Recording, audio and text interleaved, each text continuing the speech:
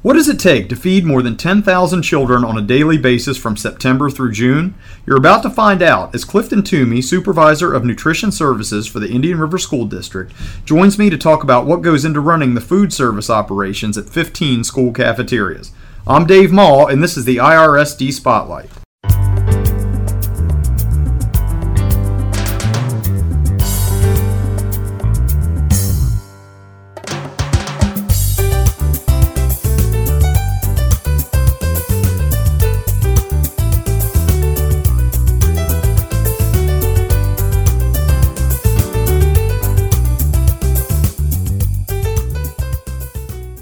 Chances are the landscape of school lunch has changed dramatically since most of us were in school. Gone are the days of cream chip beef, institutional-style pizza, and fish mariner sandwiches. Menu options have gotten healthier as the federal government has revised guidelines regarding the nutritional content of food served in public schools. Today I'm joined by Cliff Toomey, the district's Nutrition Services Supervisor, who is going to talk about some of these issues. Cliff, welcome to the podcast. Thank you, Dave. Let's start with some statistics. Now, last year, the district's total enrollment was 10,171 students in grades pre-K through 12, and that number is expected to increase again in 2016-17. Can you give us an idea as to just how many meals were served in the Indian River School District last year? Last year, for the 15-16 school year, we served 1,231,008 lunches and 537,588 breakfasts. Wow, that's amazing. And I guess my next question is, obviously it takes a pretty large workforce to feed that many kids every day. It certainly does. We have about 124 general workers and managers out in the individual schools. About 50 of them are full-time, and then the remainder are part-time. We have a nutrition specialist as well as a financial secretary. Given the fact that you oversee the serving of meals to more than 10,000 students, you supervise the staffers who serve those meals, manage the physical operations of the kitchens in 14 different school buildings, and monitor state and federal regulations regarding the nutritional content of those meals, I guess it would be safe to say your job is rather challenging. Do you agree? Well, I certainly it's challenging, but I certainly enjoy what I do. It's a rewarding position, and I enjoy every minute of it. Now, let's back up for a moment because you have a very interesting background. I think people would be really interested. You're a graduate of Indian River High School, but you took a really interesting path to becoming the Nutrition Services Supervisor. Can you kind of fill us in on your background a little bit? Sure. I graduated from Indian River High School in 1990. Began working in restaurants in Bethany Beach, Delaware at the age of 12. So all through my high school career, I worked in restaurants. And then once I graduated, I continued to work in restaurants. Eventually, I went to the Culinary Institute of America in Hyde Park, New York. Graduated from there in 99 with an associate's degree and in 2000 with a bachelor's degree. And I went on back into the restaurants. I worked for Sussex County Senior Services with a Meals on Wheels program for a little while. This position posted, and I applied, and fortunately was able to secure this position. So I'm very happy. How long have you been with us now? This school year will make my 11th school year. Oh, that's great. That's great. Now, is there a particular aspect of your job that you find the most rewarding? I particularly enjoy meeting with the students and the student focus groups and get their feedback on what they would like to see. And it's really rewarding when they come up with ideas and we're able to produce those for them within the menus. That's really neat and it's fun. Now, tell us a little more about those student focus groups. Is that something where you actually take some possible menu items to the kids and have them try? How does it work? Is it high school kids, middle school kids? Or I meet annually with Dr. Bunning's high school focus groups in both Sussex Central and Indian River. Mm-hmm. And I also have food tastings and testing pilots and things that go on from K to 12. So we do different food tastings throughout the year. We'll try something at the middle school level. We'll try something at the elementary level. We get feedback from the children, and if they like it, we'll put it on the menu and see how it goes. Yeah, that's great. Now, you and I had some good laughs when we were preparing to do this podcast, talking about some of the stuff that was on the menu when we were in school, and we pulled out some old menus from the 60s and got a good laugh out of those. And in looking at those, it's really funny to see how the school nutrition landscape has changed, especially in the last decade. Now, when you walk into a school cafeteria today, what's being served isn't bears little resemblance to what it was when I was in school and when you were in school. Can you talk about those changes a little bit, how the landscape of it has changed, I guess, in the last decade or so? Well, when we were in school, there was one, maybe two choices daily. Now there are multiple choices, particularly at the secondary level. Students today like more of the wah-wah feel of food, so we have boxed lunches, we have prepared salads, we have homemade hummus platters, we make our own granola from scratch. So we really incorporate a lot of things. So we really try to incorporate a lot of new and innovative things that you see in the quick grab-and-go markets out there that students, utilize a lot in today. Does a lot of that have to do with, I know the federal government's handed down a lot of new regulations lately regarding that. Does that have a lot to do with that too? A lot of the new menu choices, just to kind of meet those regulations and that type of thing.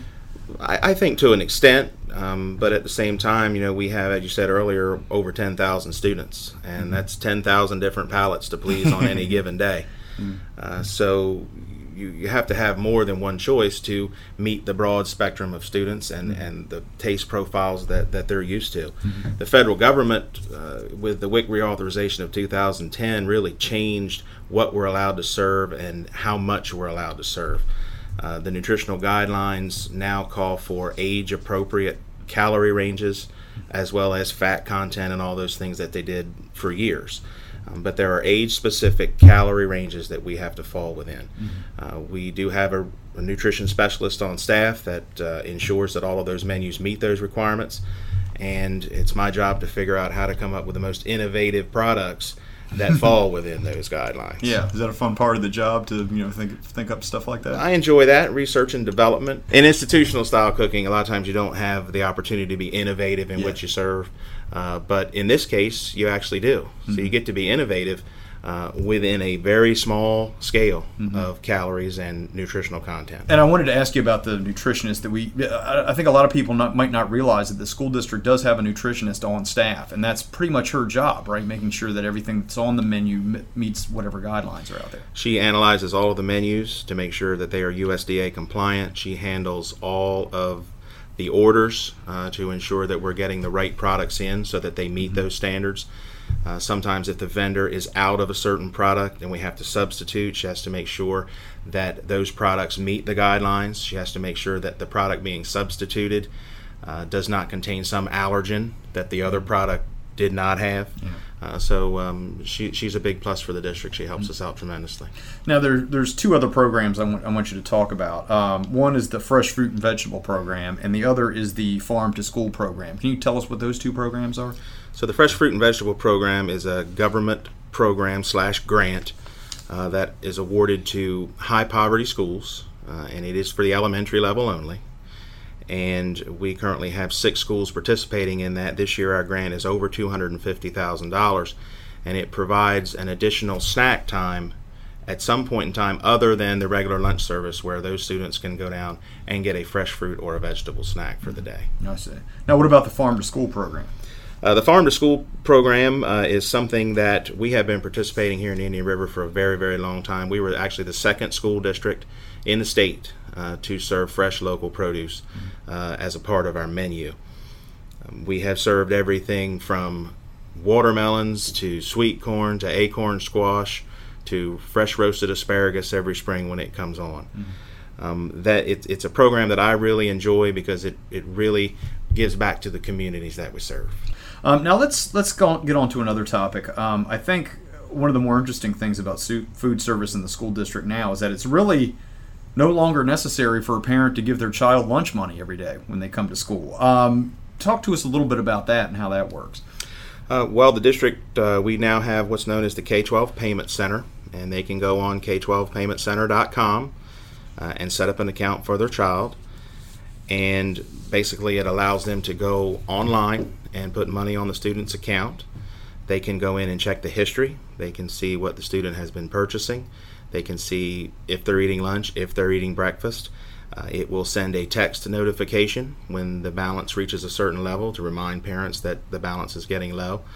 So it's a good tool to use. And this can all be done online, correct? It can all be done online. There are links through the IRSD website or you can also go directly to k12paymentcenter.com. Mm-hmm. Now, can you also take just a minute to address the free and reduced lunch program and how economically disadvantaged families can take advantage of that? Basically, in August, we will send a meal benefit form packet home to every student in the district that doesn't already qualify for free or reduced lunches based upon the direct certification download. And all they need to do is complete that form in its entirety, send it back either directly to my office where the address is listed, or send it back with the student to the school, and then it will via interoffice mail come to my office, and we will approve them as we receive them. It's important that everyone fill out a meal benefit form, regardless if you think you're going to qualify or not. You never know, so you're better off to fill it out and send it in than not when you possibly could have qualified. And some students will qualify for reduced price lunch. Others will qualify for free lunch. So it could be one or the other depending upon income levels and that type of thing, right? Depending upon what the income level is, those guidelines are established by the federal government again. So once we determine what the total annual household income is, then we're able to determine whether or not the household would receive free lunches, reduced lunches, or full pay. I got it. Okay, now my last question for you is that being out in the school buildings quite a bit, especially elementaries, I always see a cart in the hallway that has it's a big food cart, usually right there along the main hallway. I'm sure a lot of our parents have seen them too, and they'll contain either fresh or prepackaged fruits and vegetables and that type of thing. What are these?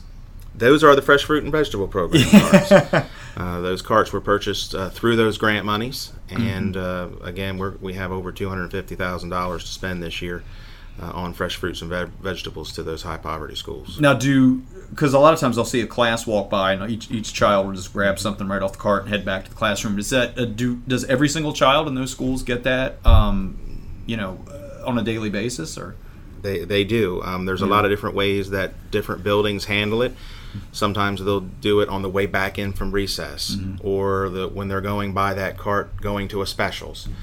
Some actually will send one or two students down with a basket, and they will get the amount of vegetables or fruits that the students want, and then bring them back to the classroom. Now, is that important for almost like for young kids to have like that mid-afternoon snack or along those lines? Is it good for maintaining their focus and then that type of thing in the classroom? And I think that's the premise behind it. Yeah, we've been doing this program now for over 5 years, and every year when I send out the email to the schools that participate and I ask the principals if they want to reapply for next year, it's always an overwhelming yes. They want to continue with the program. So it's been pretty popular. It's been pretty popular, and it must be doing good. Yeah.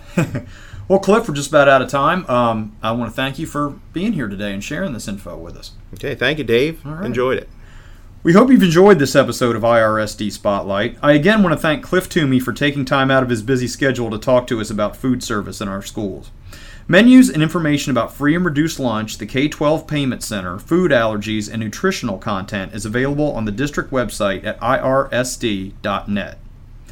New episodes of IRSD Spotlight will be posted periodically throughout the school year. The podcast can be accessed through iTunes or by visiting irsd.net and going to the podcast link under the Discover IRSD tab. It is also available through several mobile podcast apps. Thank you for listening, and we'll be back soon with more great news and information from the Indian River School District. Until then, remember that Indian River truly is a model of excellence.